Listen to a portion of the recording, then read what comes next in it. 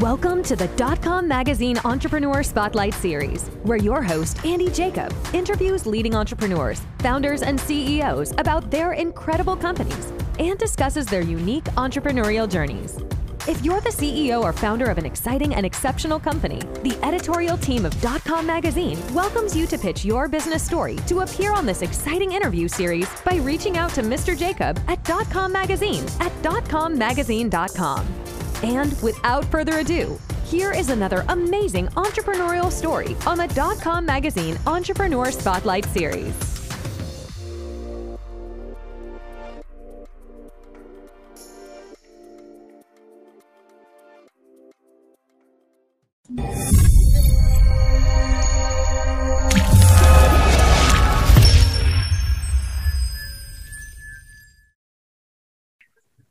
Hello, everybody. Andy Jacob here with the DotCom Magazine Entrepreneur Spotlight Series. And I have a fascinating show today. You know, we're so blessed to really interview so many high-profile CEOs and founders on the show, of course, as you know from watching the show. And we're very fascinated in all facets of business. And one area that definitely resonates for us is the nonprofit space. So many people are doing so many great things in this particular space. And when we found out what Miss Teonna Woolford was doing at the Sickle Cell Reproductive Health Education Directive, it really caught our attention because, you know, she's had this nonprofit now here for about a year or two, and she's really created an organization because she really wanted to sort of fix the solution, make the research and make the resources available to people that are having challenges with fertility that have sickle cell. And really, there were no resources to help pay for these costly procedures. So Teonna got her co-founder and her team together, and they decided to make a difference in the world with the Sickle Cell Reproductive Health Education Directive. It's so fascinating to have Teonna on the show. Welcome to the DotCom Magazine Entrepreneur Spotlight Series. Thank you for having me. Yeah, you're welcome. It's so great. You know, we had a pre-interview phone call. It was so fascinating what you've been able to put together. And you have an amazing story, and that's why we brought you on the show. But before we get started, tell us about the Sickle Cell Reproductive Health Education Directive, and then we're going to get into it because we have so many questions for you. Oh, absolutely. And thank you for this platform. This is an incredible opportunity for us being a new organization. So our mission at the Sickle Cell Reproductive Health Education Directive, or SCRED for short, is to advocate for high quality sexual and reproductive health care for individuals living with sickle cell disease. And we are actually the first and only sickle cell organization in the entire world to have a mission solely centered around reproductive health. And it's a really beautiful merger. We have doctors, researchers, patients, caregivers, lawyers, everybody just at the same table trying to push this work forward. And I'm sure we'll get into it a little bit later in the interview. But yes, a lot of it was inspired by my own personal story. I came into the reproductive health space because of my journey with fertility or lack thereof. And then realized that reproductive health in general was an untapped area in sickle cell because for so long, we weren't even living into adulthood and we just really had to focus on survival and then basic education and awareness. But now, thanks to advances in science and the resilience of the community and the grace of God, we are able to start prioritizing some other things, and that includes reproductive health. So we do everything. We take a lifespan approach. So everything from puberty to menopause, fertility, and anything in between. It's so remarkable. And of course, you've reached out and have brought on some worldwide leading experts, Dr. Lydia Pecker and Dr. Kim Smith Whitley joined the team as well. It's such a great cause that you have, Teonna. Let's talk about it. Because you mentioned something just now that's so fascinating. You said basically people with sickle cell, their main priority was just to live. And they didn't really have an opportunity to think about reproduction and having children. And you're changing all that with what you're doing. So let's talk about that a little bit because that's so interesting. Okay, yeah. And, it's not even just individuals living with sickle cell disease, it's also the providers. A lot of people with sickle cell are told to just focus on survival. Like with my own story, I had a bone marrow transplant 11 years ago, and I knew that the chemo and radiation could leave me infertile. And so I expressed feeling so defeated from sickle cell that I was basically willing to risk anything except fertility because I've always wanted 6 children. And the response that I got from the doctor was like, well, I don't know why you'd even be worried about fertility because with all the complications you've had, you're probably already infertile. And you really just need to focus on surviving and don't even worry about having kids. And unfortunately, a lot of people hear that. They're told that they shouldn't even get pregnant or think about having children and that they just need to focus on being healthy. And the thing for us now is that it's no longer just enough to survive. We want to thrive and we want to have this optimal quality of life. And for a lot of us, that means family planning and like a reproductive life plan. Wow, it's so interesting. There you were, the doctor said, hey, let's not even think about reproduction, not even think about having these 6 children that you want to have. Let's just, focus on you. And you said, no, I want to focus on not only my life, but also having this sort of dream of having these children. So I want to focus on it all. And then you started this wonderful organization, of course, that you're involved with right now. When we think about it, has the lifespan of people with sickle cells started to increase throughout the years? Oh, absolutely. Like I said, even just 40 years ago, sickle cell was really considered to be a pediatric disease because we weren't living. And now still the lifespan is like the expected lifespan is 47, but we're definitely seeing people live way longer and healthy and not just live, but really thrive and, become productive members of society. And so we're really happy about that. Yeah, that's fantastic. And of course, in your personal journey, you mentioned the bone marrow transplant. And when you started researching and seeking resources for fertility, let's say preservation and, things like that now you've become an expert in, there was very little information anywhere about any of this. And there were no resources. And was that sort of the thing that made you go, aha, I need to get into this and help other, families with fertility and their struggles the same way in which I can't find any information right now? Yeah, so this was actually 11 years ago before I had my transplant. After the doctor dismissed my concerns, I went home and I looked for education. And there was a lot out there, but it was for women with cancer. It was nothing for women with sickle cell. And then when I saw that the cost could be more than $10,000, I knew I couldn't afford that on my own. So I also started looking into financial resources. And again, I saw a bunch of grants, but you had to have a diagnosis of cancer. So, long story short, I just went ahead with it. I did the bone marrow transplant, kind of reconciling that if I was cured from sickle cell, maybe it's a fair trade-off to give up biological children. But here I am 11 years later, I rejected the transplant. So I still have sickle cell and I'm infertile. But as I've evolved as an advocate, I realized that nobody should have to make that trade-off because when you talk about cancer, it's fertility and a cure. But when you talk about it in sickle cell, it's fertility or a cure. And we're trying to take that or out. We want to have options. And so about 2 years ago, one of my now co-founders, Dr. Lydia Pecker, who researches fertility in sickle cell, she called me in the middle of the day and she was like, I tested your hormones. It's dismal. We have to freeze your eggs tomorrow. And I did the same Google search that I did 11 years ago. And it was the same thing. Everything was tailored to women and men with cancer. So yes, I decided to start. Basically, I was going to just start a foundation where we give away grants for like IVF, surrogacy, sperm banking, egg freezing.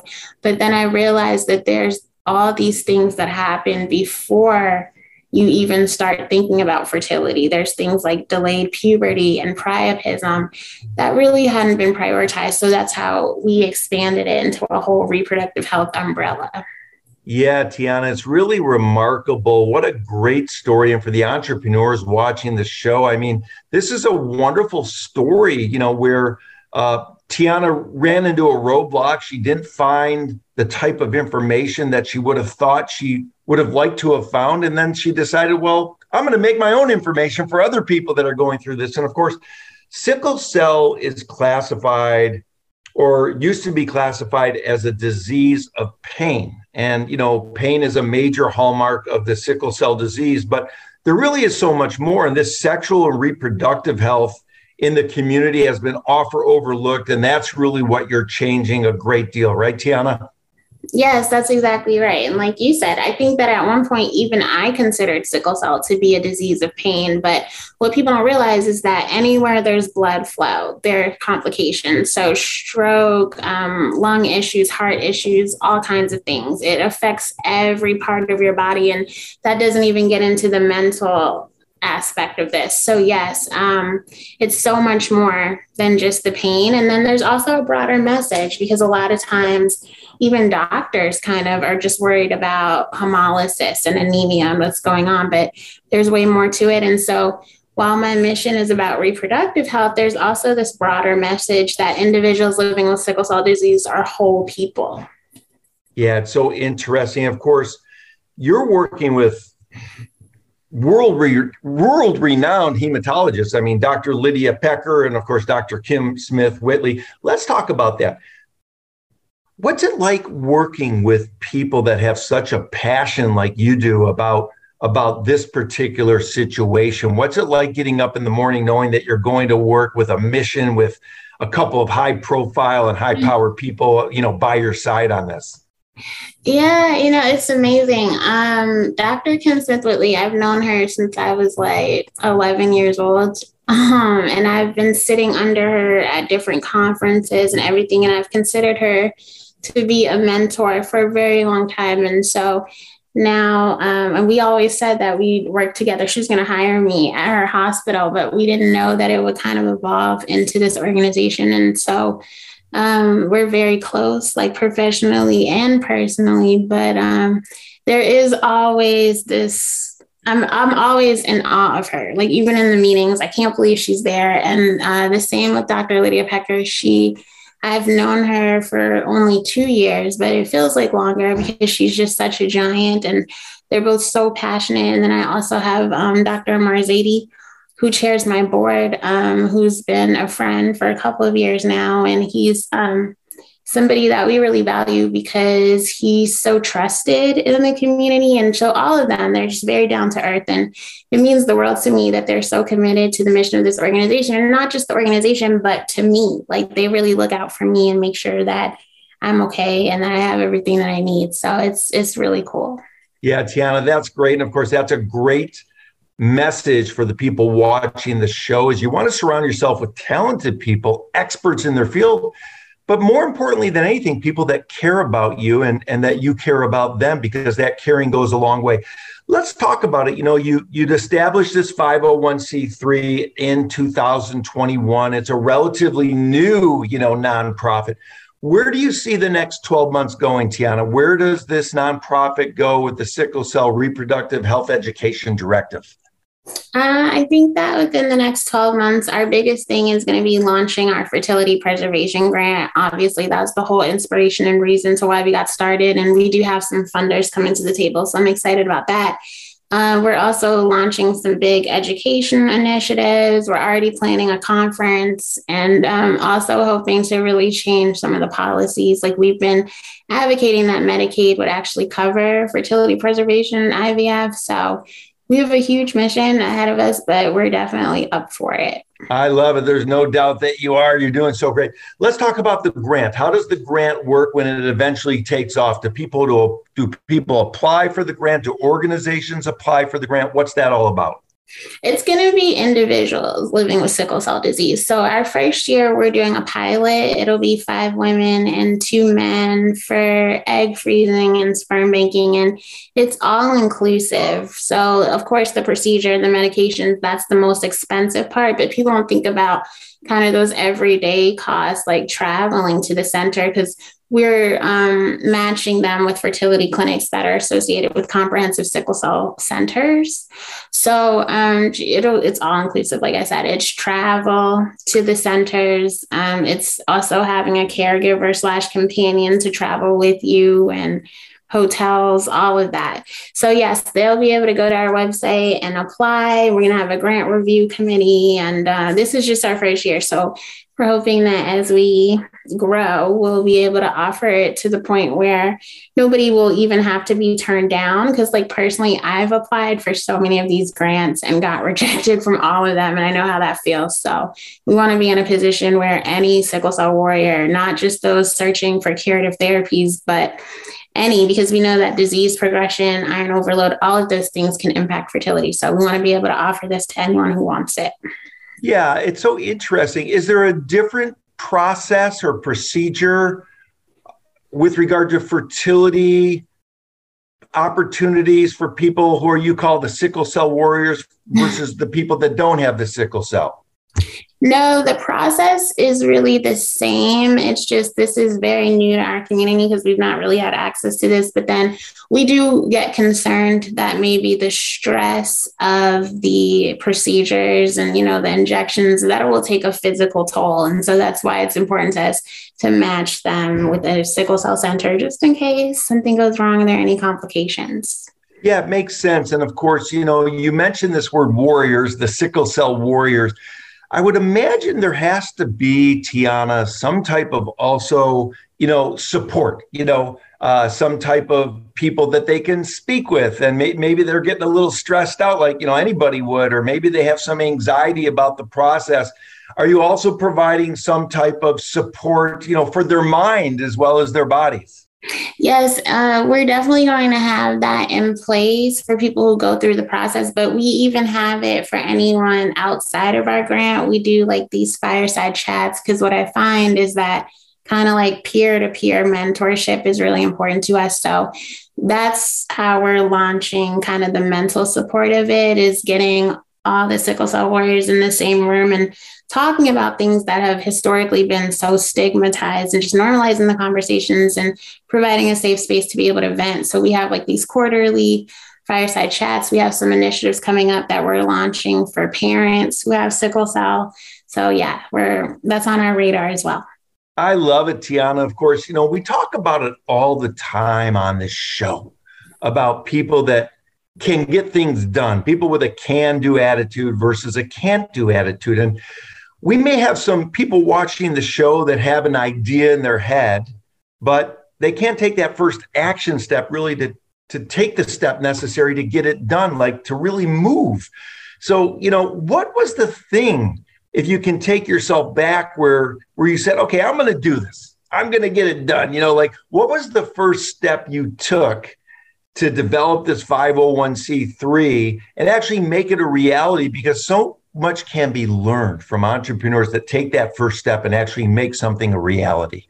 Well, you're absolutely right. That is often the hardest part, is taking that first step. Like personally, I was terrified, and I spent 6 months writing everything down, like my mission statement, my board members, who I wanted on different advisory committees, what I wanted my logo to look like. And for a couple of weeks, I just sat in that journal because I was scared, not fear of failure, but fear of success, because I think we all recognize that this could be really huge. And I was scared that maybe I didn't have the stamina to take this organization as far as it needs to go. So I think you just surround yourself with really positive people who can kind of push you past your potential. And once I had everything together, even though I was terrified, I just had to get it done. And that kind of like drive and diligence and hope has definitely been rewarded. I did not expect my organization to thrive as quickly as it did. And just realizing this calling and this purpose is very powerful. So my words of wisdom would be like, if you have a vision, just go for it. Just make it happen. I love it. You mentioned something, Teonna, so powerful, is that when you were thinking about it and you were developing this journal for 6 months and you were writing everything down and you wanted to have the logo right and this approach right, and you started reaching out to these worldwide leading experts, you didn't have a fear of failure. You had a fear of success. And that's so powerful, because you're saying to yourself, I know that I can bring this organization to a successful point, but do I have the chops to to lead a successful organization? Obviously you do, and obviously you have. How important is asking questions and improving your knowledge base on a daily basis, Teonna, to get your organization to not only where it's gotten to today, but where it's going to go in the future? It's very important. There was some, like, I don't know anything about running a nonprofit. So in that, like, 6 months, that first year, that's what I was doing. I was reaching out to other organizational leaders, not just in the sickle cell community, but reproductive health leaders, and, seeking that mentorship and that guidance. We were bringing in consultants who had experience. So that's very important. And I think that has a lot to do with why we've been so successful so quickly, is because we didn't see it as like a weakness to admit, like, I don't know what I'm doing. So we did seek help. I love it. It's so powerful because you're really the first group that really is focusing in on this. So what I would say is that you're making a path, blazing a path, if you will, forward. And you're starting to help so many people, and this organization really is starting to really help so many people that really prior have felt defeated by their fertility struggles, especially after, for example, something that you experienced which was a bone marrow transplant. And, all the resources now are starting to come to light. You're starting to post all the resources on your website. You're sort of becoming the go-to place with your, what I would call your team in the nonprofit. So let's talk about the team before I let you go a little bit, Teonna. You put together a great team. How important is it, do you feel, as a nonprofit to have the worldwide leading team that you can, which then relates and translates into the success of the organization? Yeah, it's very important. So when I was putting my team together, I knew that I had certain strengths, but that I also had certain weaknesses and limitations. And so I really sought out people who could kind of fill in the gaps and pick up the slack for the places that, I could not. And then it was important to seek out people who I knew had a strong work ethic and passion. And what I love about my team, like including my board members, nothing that I have come at them with has been too big. Like, they don't tell me if I have a certain vision, they don't tell me no. They may tell me to be strategic and scale it back and be patient and push my timeline. But that's what I love too, is that we have really big thinkers and really ambitious people. And if it's something that means a lot to me, and if I feel like it's really going to benefit the sickle cell community, then we as a team figure out how to modify that vision and, make it something that's attainable. That's powerful to have that type of input from your experts that you've surrounded yourself with.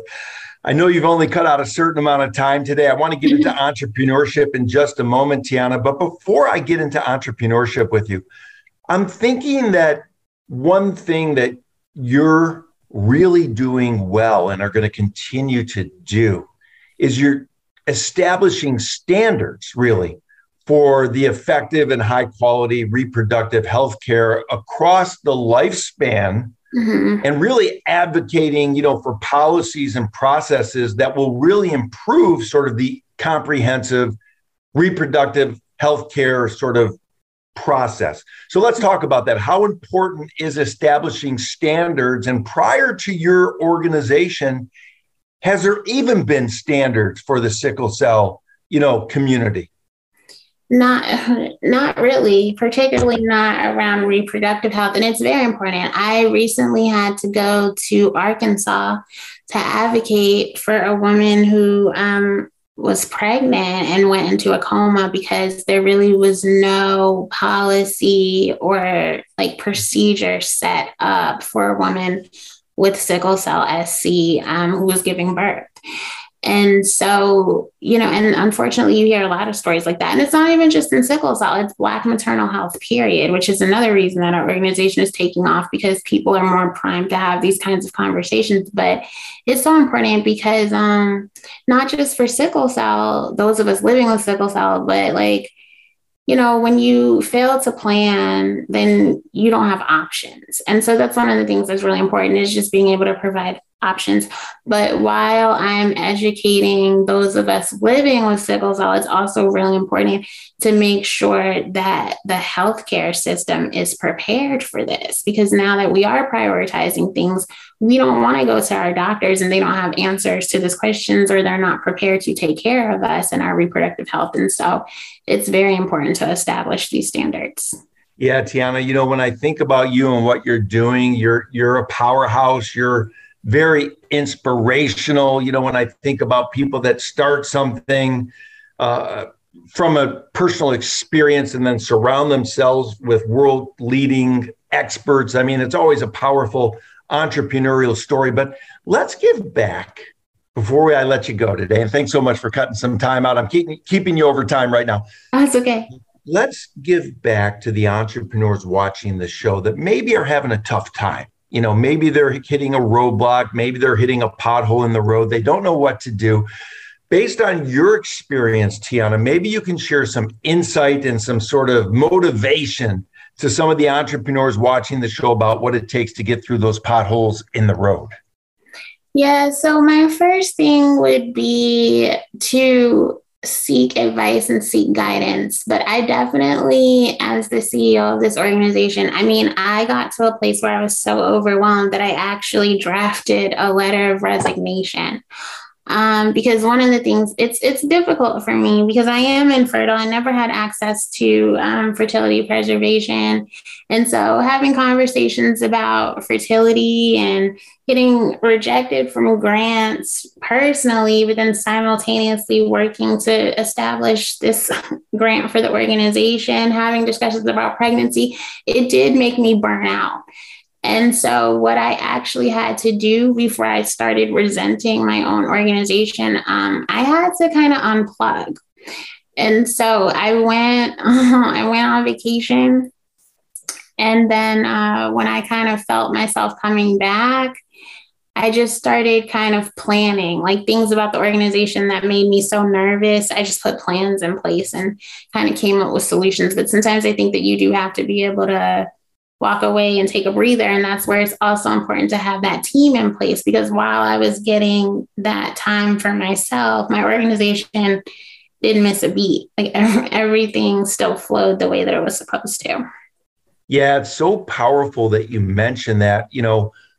You can burn out as a CEO or as an entrepreneur, as a founder, and you can get overwhelmed. And that's why it's so important to surround yourself with people that you trust and people that care about you. And for the entrepreneurs watching the show, you need to figure out a way. We all need to figure out a way that we can do something that keeps us going in a positive way, moving forward with gratitude. And sometimes you do need to check out, but then after you check out a little bit, you check back in, and you find typically that, if you see some dark clouds up there as an entrepreneur, eventually those dark clouds go away, and up above the dark clouds is the blue sky, and the blue sky is always up there. You just have to sort of wait it out sometimes. And sometimes you have to push the dark clouds aside as well. So what a great and fascinating story. You've got so much on your plate and you're doing so much. You're one of these super women, I call you, Teonna. You're a woman of the 21st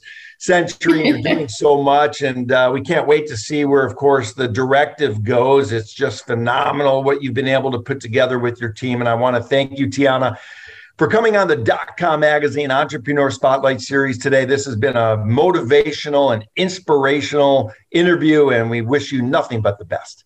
Thank you so much for having me.